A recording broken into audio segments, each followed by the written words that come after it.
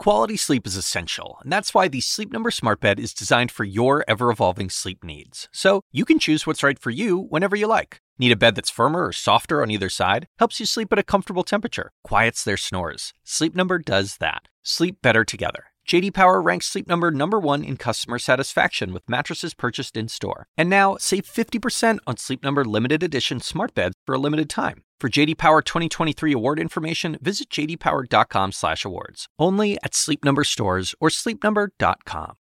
This is CNN Breaking News. Hello, I'm Julia Chatterley in New York, where we're following two breaking news stories this hour. In the UK, a parliamentary showdown as Conservative Party rebels try to block Prime Minister Johnson's Brexit plans, all the while, of course, under threat of a snap general election. And in the Bahamas, widespread damage and flooding as the residents wait for a weakened Hurricane Dorian to finally move on. So far, Dorian refusing to budge, continuing to batter the Bahamas. It's caused devastation on some of the islands, killing at least 5 people, including an 8-year-old boy. It's been downgraded to a Category 3 storm, but heavy rain and winds of up to 190 kilometers per hour still lashing the islands. That's set to carry on for the next few hours, with Dorian then predicted to slowly move north towards Florida. Our Patrick Ottman is in Freeport on the island of Grand Bahama and sent this report. Hurricane Dorian unleashing its fury on the Bahamas. The record-setting storm striking, leaving behind catastrophic destruction. Wind gusts spiking over 200 miles per hour, becoming the most powerful storm to hit the islands. Dorian shredding homes here and sending debris across neighborhoods. The initial reports from Abaco is that the devastation is unprecedented and extensive. They are deeply worrying. The images and videos we are seeing are heartbreaking. Many homes, businesses, and other buildings have been completely or partially destroyed. Heavy rains creating blinding conditions. Some towns submerged in floodwaters. Dorian making landfall in the Abaco Islands on Sunday, leaving utter devastation. Pray for us, pray for Abaco, please. I'm begging you. My baby's only 4 months old, please. Pray for us. Listen to a mother's desperate plea. Gertha Joseph waiting with other residents along with her baby.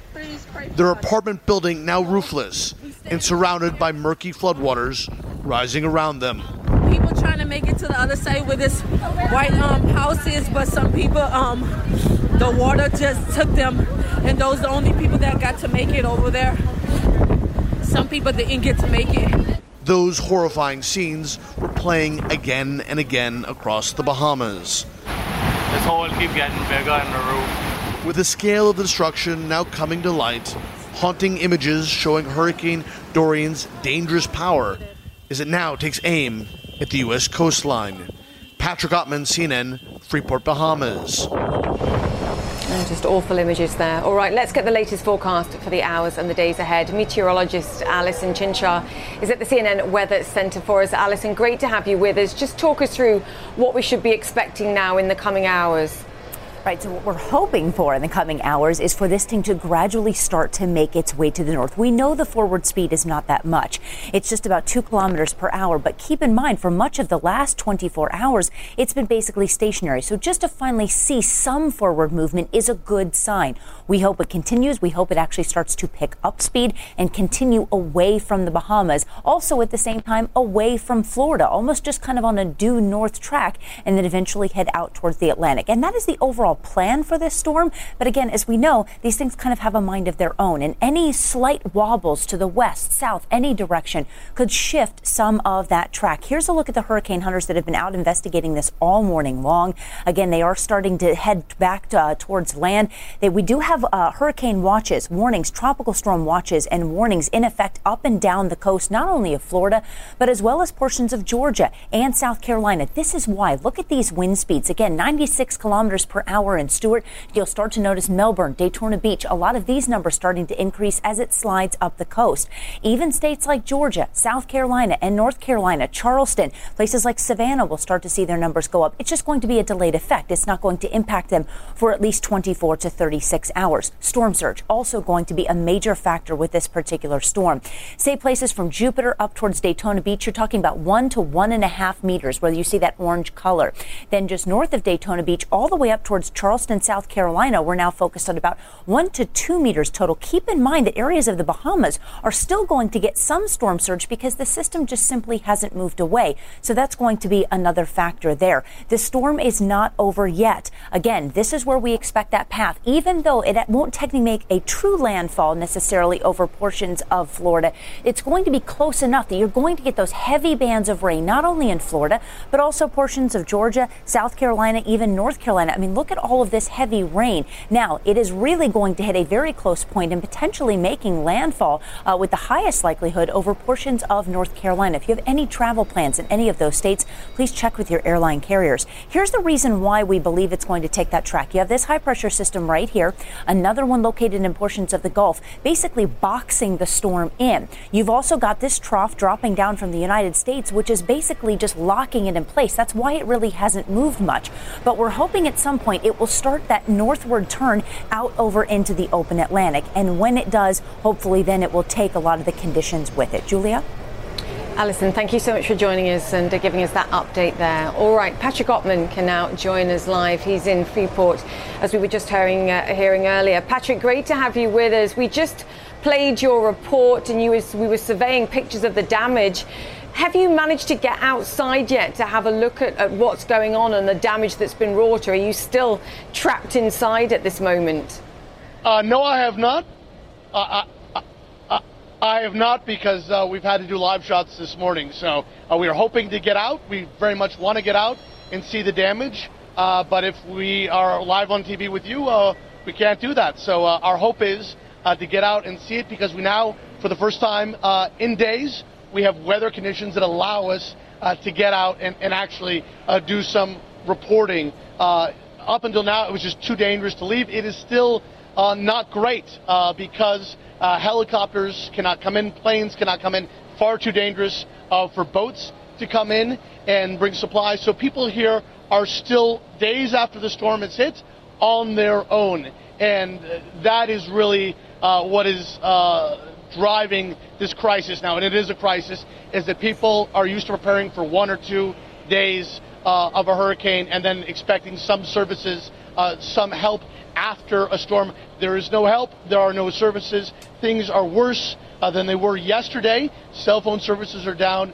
No one has power, and it is increasingly dire as people run out of food, run out of water. They're going to hospitals that are underwater.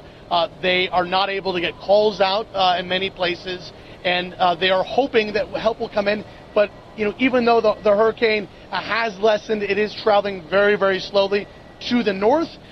It means still, these weather conditions, that it's too dangerous to fly into the airport, which is underwater. It is so far been impossible to get in those Coast Guard helicopters. We are hoping the weather conditions will lighten up, will allow later on today for help to come in, because it is absolutely needed. We have seen people who have just walked into the building we are because their neighborhoods are underwater, and they have left with the clothes on their back, carrying animals, carrying people who have been hurt in this hurricane. And right now, if you are not receiving help from your neighbors or your friends or your family, there is no help for people. Again, it's an ugly, ugly situation, and the sense that I have is things are not improving, things are getting worse.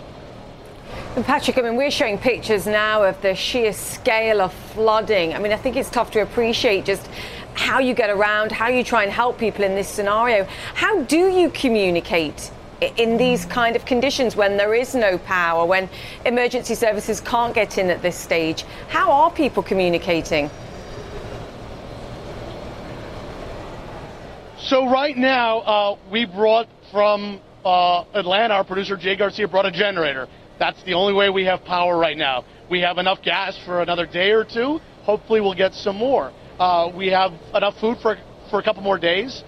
We have filled up our bathtubs with water. We're not showering, but we're able to, brush our teeth and drink that. We prepared for this as best as we can. I think other people who this is not what they do, imagine if you're elderly, imagine if you have pets, imagine if you had gone through other hurricanes here and it perhaps wasn't that bad. Imagine if you are in an area that floods. You have been caught completely unawares, perhaps. There's a portion of this island that is Haitian, and they don't listen to English language news services. They are very hard hit, I'm told. So I think for many people, and there are whole communities here, they're very poor, and they just don't have the wherewithal to go out and buy several days of food. I think these vulnerable populations are really suffering now. We are hearing reports of people who have rode this out on the top of the roofs, in their cars, or who are completely homeless now. So we do hope to be able to go out and bring you those people's stories because, again, the situation is getting worse here. It is not getting better. And certainly I'm not criticizing the Bahamian government. They're doing everything they can, but it is quite clearly not enough. Yeah, it's so important to be there to share these conditions. Patrick, thank you so much. Stay safe. Patrick Ottman in Freeport there for us.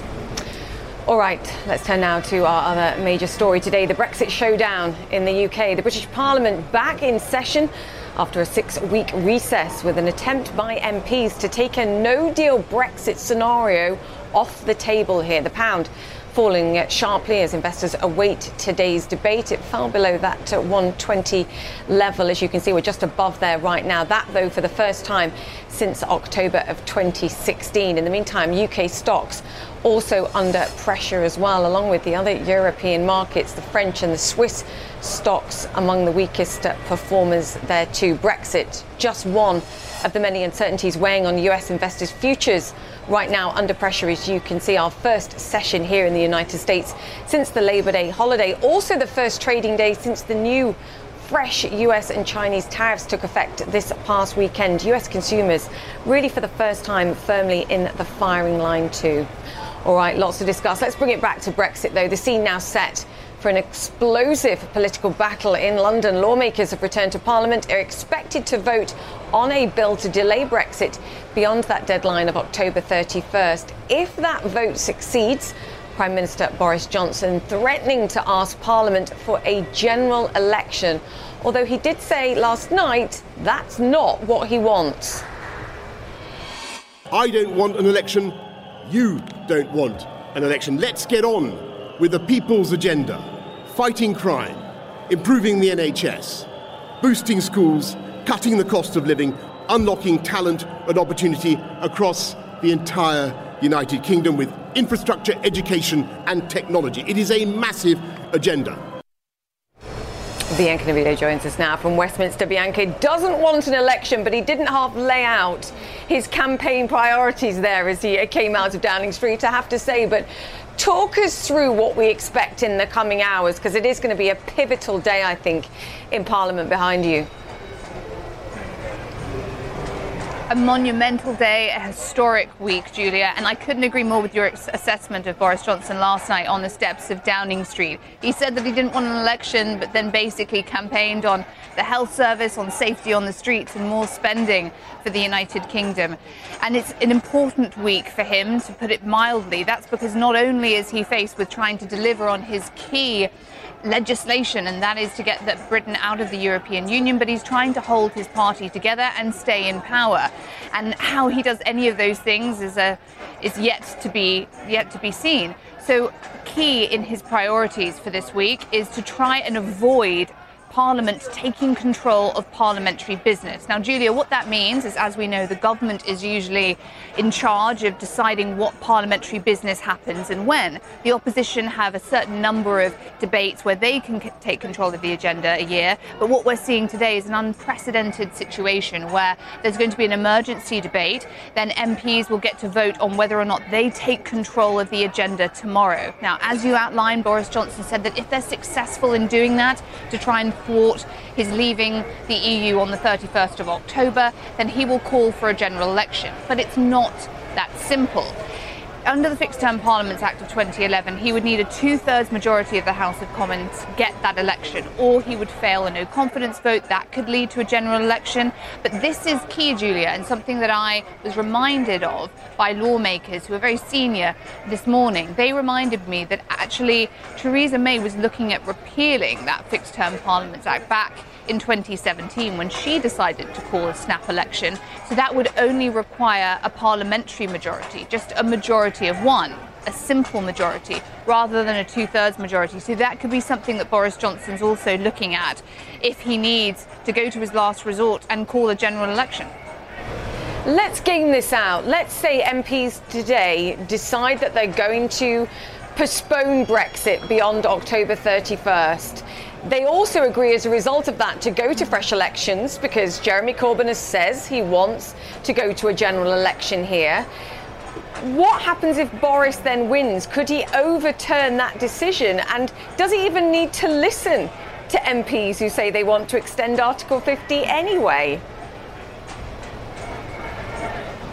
All excellent questions, Julia, and as in Britain we have an uncodified, unwritten constitution, it's very difficult to answer those because we are in uncharted territory. On the issue of whether or not Boris Johnson could decide to go ahead with exiting the European Union anyway, if there was another election and Boris Johnson did get a clear majority, perhaps the Brexit Party helped him win some seats, and then the majority decided for Britain to leave, then I don't see anything that could get in the way of that in terms of the legislature. There's also a concern that if there is an election that is very close to the date that Britain is supposed to be leaving the EU, that the government might somehow be able to use executive powers when Parliament's not sitting and we're getting that new set of MPs to allow Britain to leave the European Union in that time. All of this has never been done before. It's completely untested. So we don't know the answers. And that's why I'm always reminded of advice that was given to me right at the beginning of this, after the referendum, by a sagacious MP. And he said to me, this will come down to the shrewdest legislative minds who can see the parliamentary procedures and the loopholes and use the speaker in his discretion to the best of their ability. Because we really don't have a roadmap for this, Julia. There is no way to tell how this week is going to end. And I've been walking past the protests, I could barely move. There's so much disagreement on the streets between the Leave supporters and the Remain supporters, and so as without is within. It's the same in the chamber of the House of Commons. So there really is no way of knowing how this week is going to end up.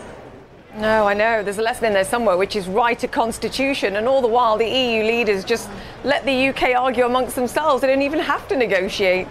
Bianca, great job. Thank you so much. We'll be back with you later on in the show. Bianca Nabila there in Westminster. All right, we're going to take a break. Coming up, though, on First Move, a September slide. US stocks look set to drop as Wall Street returns to fresh tariffs. Stay with us to take a look at the open here.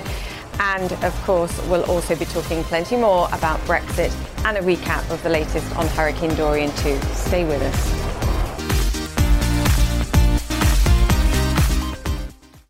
Welcome back to the show. We've just been observing a moment of silence here at the New York Stock Exchange to honor the West Texas shooting victims this weekend.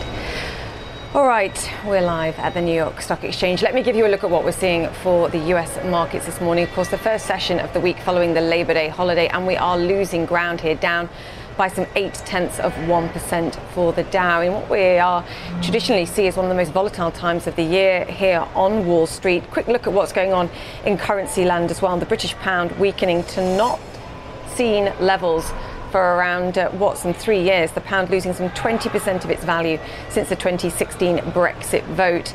Back then it was sitting at $1.50, as you can see, to the pound. Not traded consistently below that level, actually, that 120 level since 1985.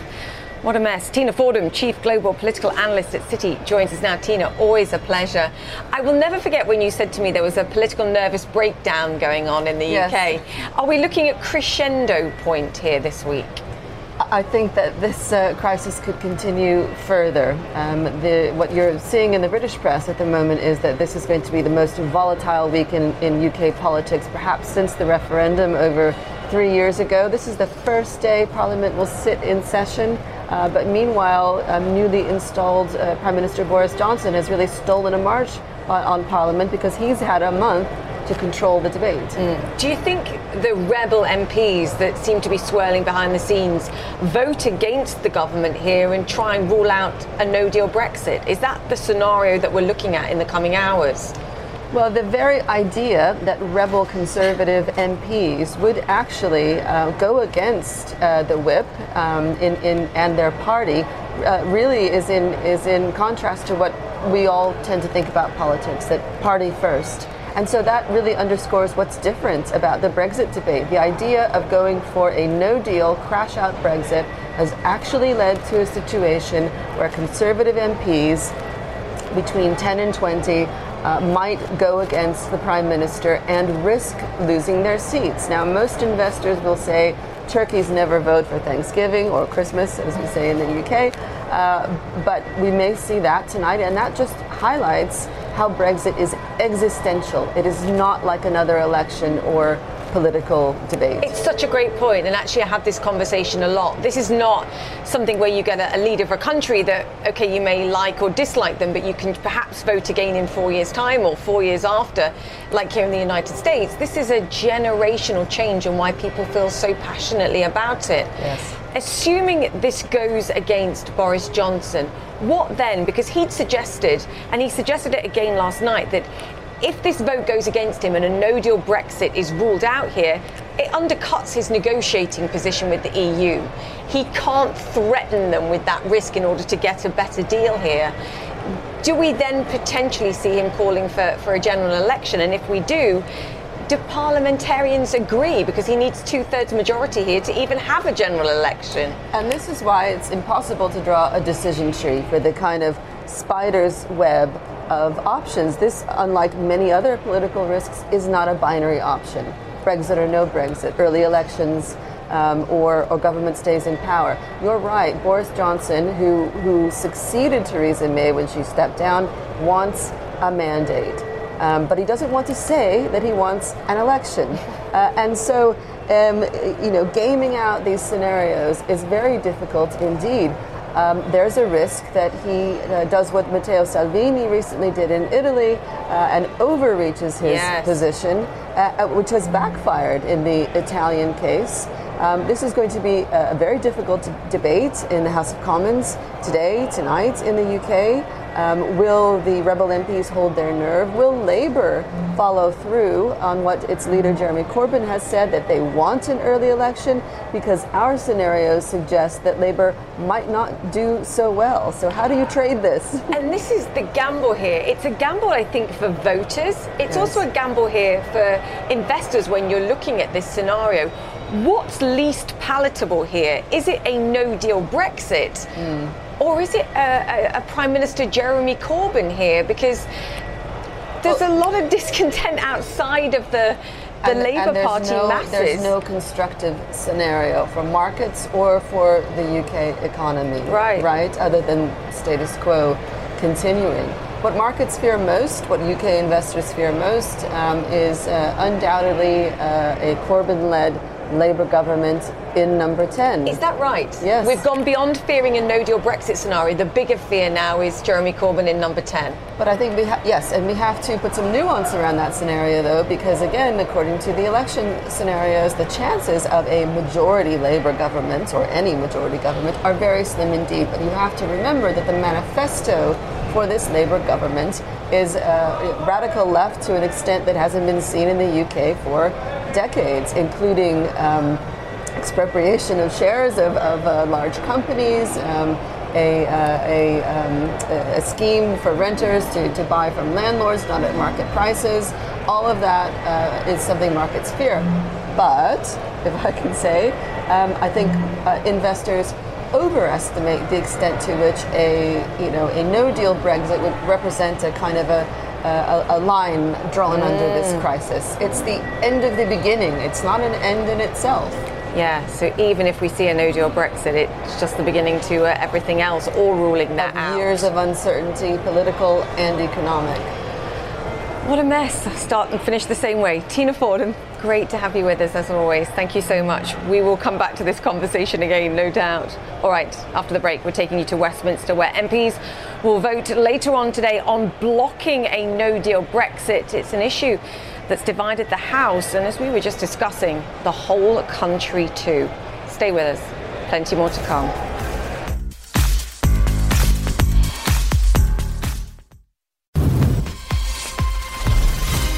Welcome back to the show. Over in the UK, the House of Commons soon to be in session. The stage is set for one of the fiercest Brexit battles since the 2016 referendum. Lawmakers will vote tonight on a bill to try and block a no-deal Brexit. The Prime Minister vehemently opposing the move. He says he will fire any members of his party who vote for the bill and will call a general election if Parliament backs it. Conservative MP Nigel Evans joins us now. Nigel, fantastic to have you on the show and welcome back. Is the Prime Minister going to lose the vote tonight? Will Parliament vote against it? Well, we won't have long to wait. The vote will be 10 p.m. UK time. But what we do know that in the past, when Conservative rebels joined with the Labour Party to try and wrestle control of the order paper, they succeeded. So I suspect the assumption must be that they will succeed tonight in taking control of the order paper, which means tomorrow a bill will be presented to Parliament which will say to Boris Johnson, if you're unable to get a deal with the European Union, then you have to ask for an extension of Article 50. That means we don't leave for another 3 months at least. That's until January 2020. Well, I was in the garden of Downing Street, which is the Prime Minister's official residence, and he spoke to about 200 Conservative MPs, and he said, if this happens, I will not go to Brussels and demand an extension of Article 50. And so really the options are very limited for him, and I suspect where we're heading is going to be an early election, and they're talking about as early as October the 14th. But we do have a Fixed-Term Parliament Act, which means that Parliament would have to vote for that. But it does seem absurd to me that a Conservative government is prepared to go to the country early, and it is the opposition that tries to stop us doing that. It's going to be up to the people then to decide whether they want Brexit or not. Jeremy Corbyn has suggested he wants to see general elections too. Do you anticipate that actually the Prime Minister will get that two-thirds majority to hold fresh elections on October 14th? Well, there's so many unpredictable things happening in British politics at the moment. I'm afraid that is one of them, because I was speaking to a Labour MP earlier today and I said, are you getting ready for the election? And he said, do you think I'm going to vote for an early general election? You've got to be mad. We'd lose it.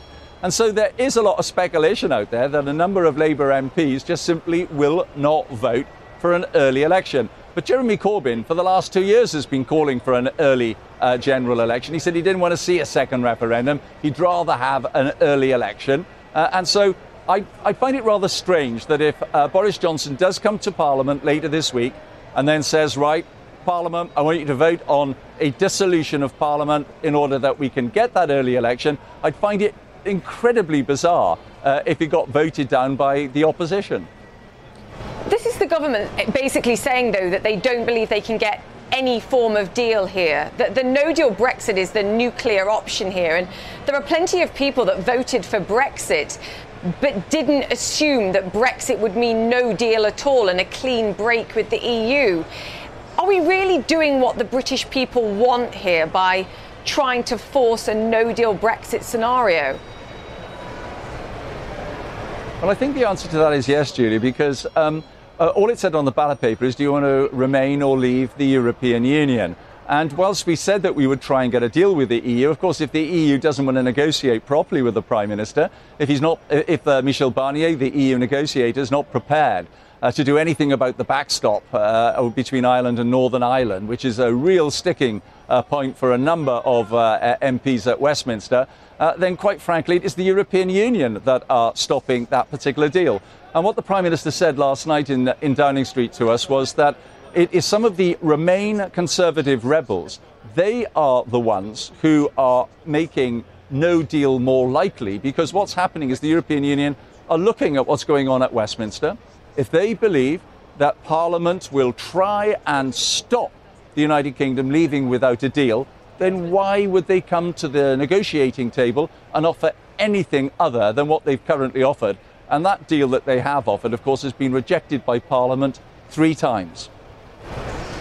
No, I agree with you. I think Conservative Party governments have done a better job of negotiating and fighting amongst themselves than they have with any attempt at tackling the EU here to get a better deal, Nigel.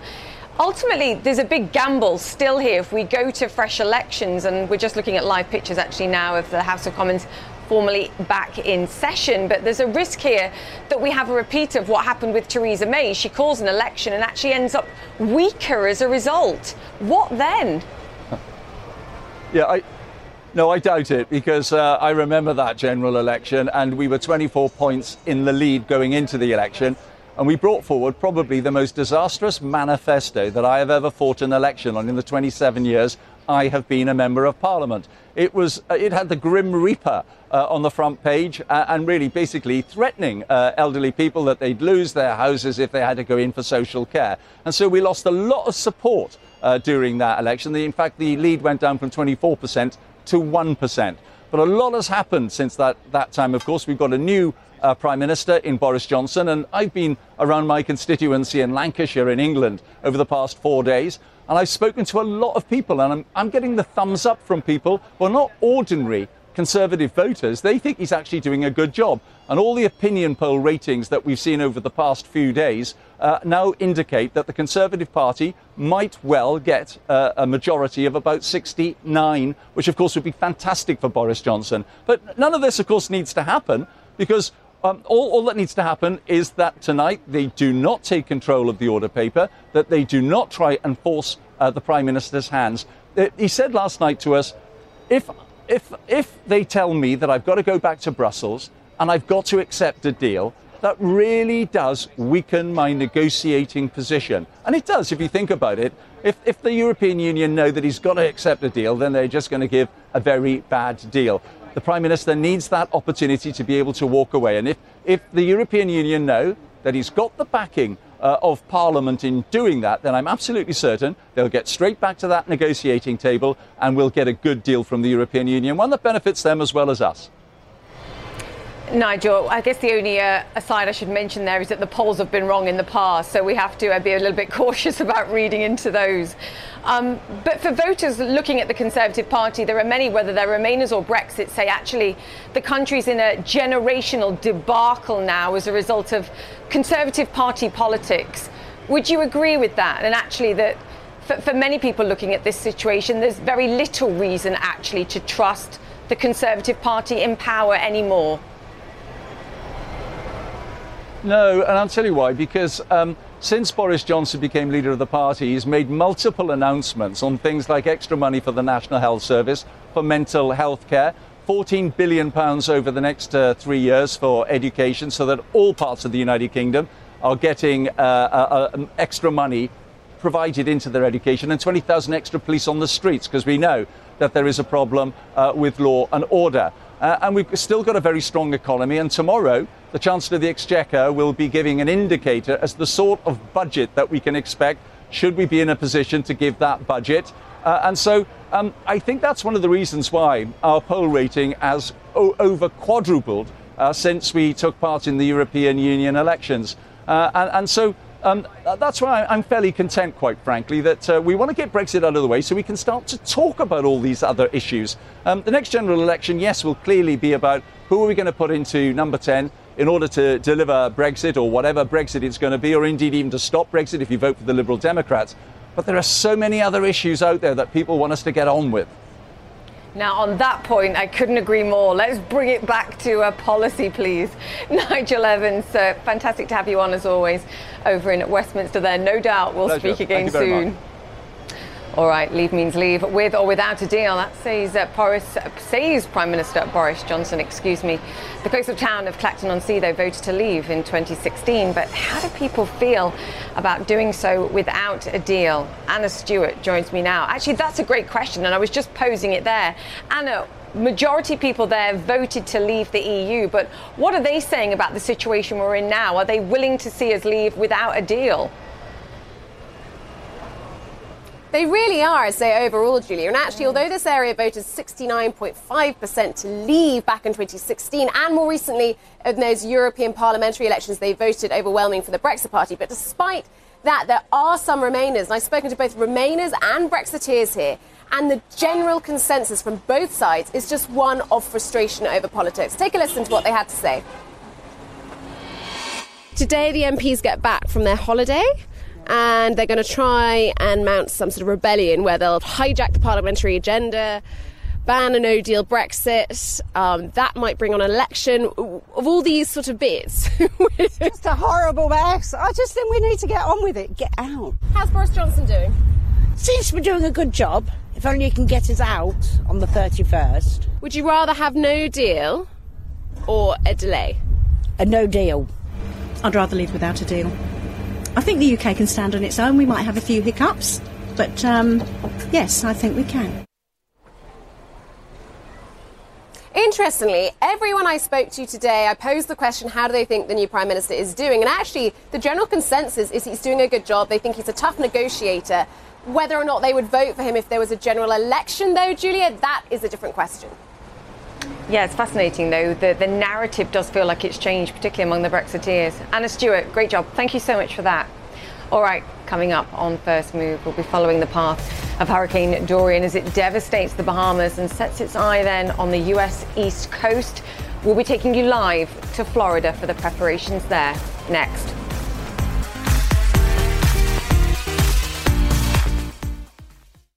This is CNN Breaking News. Welcome back to the show. Hurricane Dorian continuing to linger over the Bahamas. The storm has already claimed the lives of at least 5 people, including an 8-year-old boy. Dorian has been battering the island since Sunday afternoon with winds approaching 300 kilometers an hour. It's now eased a little. It's been downgraded to a Category 3 hurricane. It's not expected, though, to move until later this morning when it's forecast to head north towards the U.S. East Coast. Leila Santiago joins us from Fort Pierce, Florida. Leila, great to have you with us. 4 days, really, since we've been talking about this and Floridians have been preparing. Talk us through what they're expecting there and the preparations that have been made.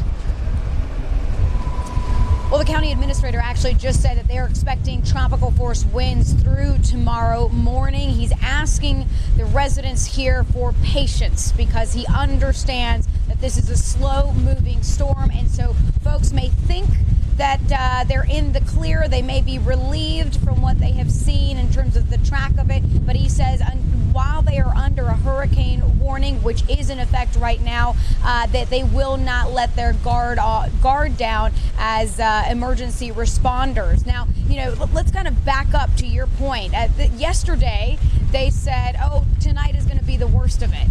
That didn't happen here. Today, they're saying the same thing. They say, okay, today we expect that we will see the worst of it. This has just been such a tough storm for them to predict and monitor.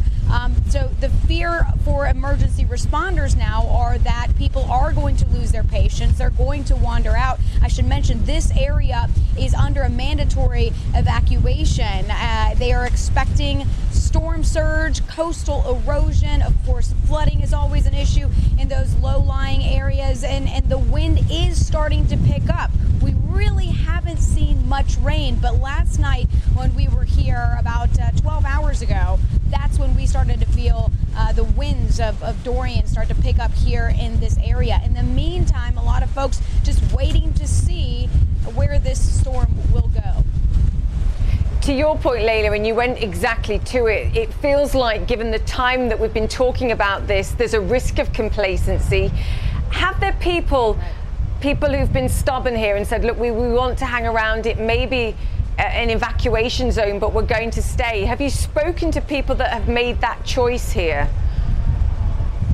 I was actually just in a diner this morning, and I spoke to one man who is working at the diner. He says he has a home on this very island where we are right now, Hutchinson Island. He seemed to not be too concerned about what would happen to his property. I think there is a sigh of relief among people here, given that they didn't see much last night in terms of damage. There were some power outages. They have about 400 people right now without power.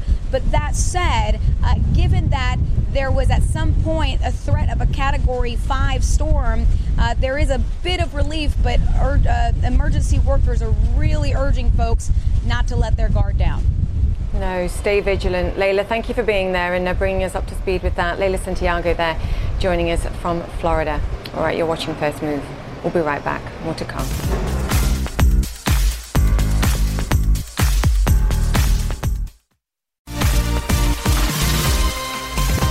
Welcome back to First Move, where we're 20 minutes into the first trading session of the week here at the New York Stock Exchange. And as you can see, we are lower. Lots of risks and concerns abound. Let's talk through some of them. Joining us now is Christina Hooper. She's Chief Global Market Strategist at Invesco. Christina, always great to have you on. Great to be here. I want to start with Brexit because that's obviously bubbling in the surface, and we've now got Parliament in session debating what to do next.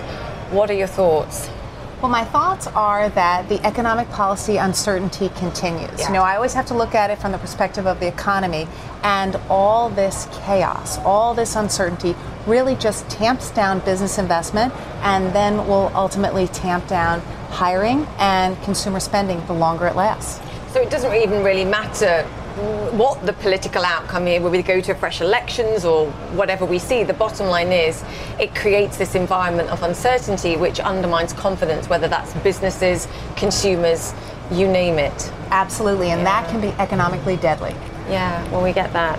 What we also saw this weekend, of course, was the imposition of yet more tariffs from the United States and China. We're kind of seeing the market, I think, reacting to a bit of that as well. Consumers well and truly in the firing line now.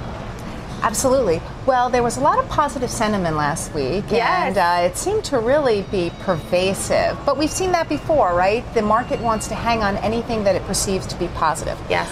But we are, I think, a lot more realistic today as we come back in terms of markets, recognizing that if the U.S. and China can't even agree to a date in which to have trade talks, we're probably not close to any kind of resolution. And to be fair, you've said that all the way along, that your expectations for a deal are that much more conservative perhaps than other people that are discussing this at this moment. Something that you are looking at, though, which I found fascinating, was the expectations gap in US consumers right now, just reacting to the environment and the noise level.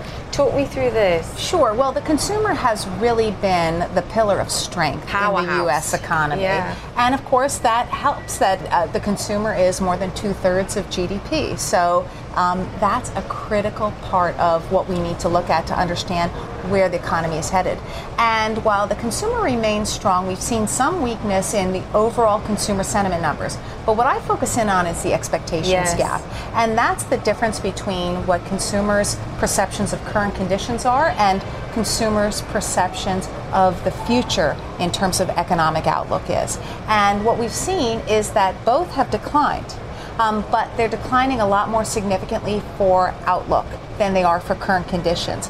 When that gap widens, that suggests that an economic downturn is coming. Not necessarily a recession, but of course if the gap widens even more, then we should be even more concerned and more focused. I mean, we've been through a period of 2 weeks where we've been talking about the recession risks as a result of the movements that we've seen in the bond market in particular. I mean, what's the risk that actually that's just consumers reacting to the risk of a recession? We always talk about the risk of a self-fulfilling prophecy here.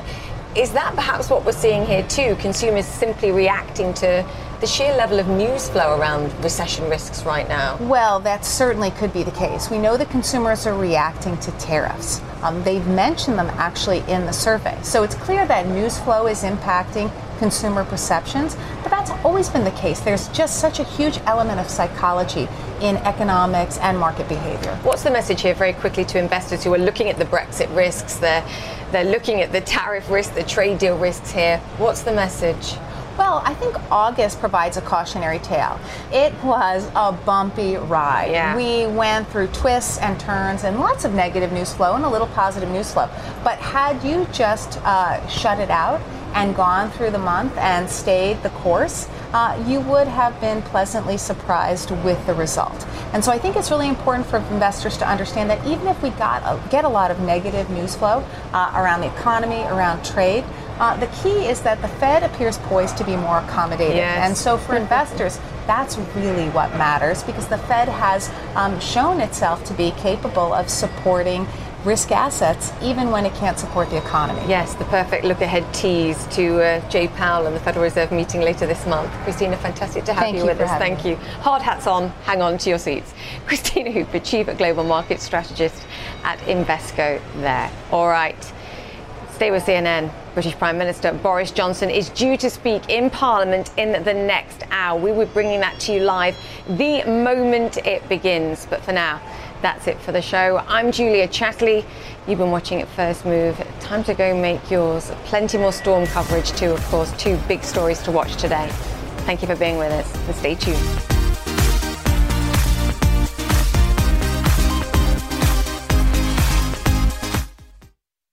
When you work next level. And when you play next level. And when it's time to sleep, Sleep Number smart beds are designed to embrace your uniqueness, providing you with high-quality sleep every night. Sleep next level. J.D. Power ranks Sleep Number #1 in customer satisfaction with mattresses purchased in-store. And now, the Queen Sleep Number C4 smart bed is only $1,599. Save $300 for a limited time, only at Sleep Number stores or sleepnumber.com. Prices higher in Alaska and Hawaii. Quality sleep is essential, and that's why the Sleep Number smart bed is designed for your ever-evolving sleep needs. So you can choose what's right for you whenever you like. Need a bed that's firmer or softer on either side? Helps you sleep at a comfortable temperature. Quiets their snores. Sleep Number does that. Sleep better together. J.D. Power ranks Sleep Number #1 in customer satisfaction with mattresses purchased in-store. And now, save 50% on Sleep Number limited edition smart beds for a limited time. For J.D. Power 2023 award information, visit jdpower.com/awards. Only at Sleep Number stores or sleepnumber.com.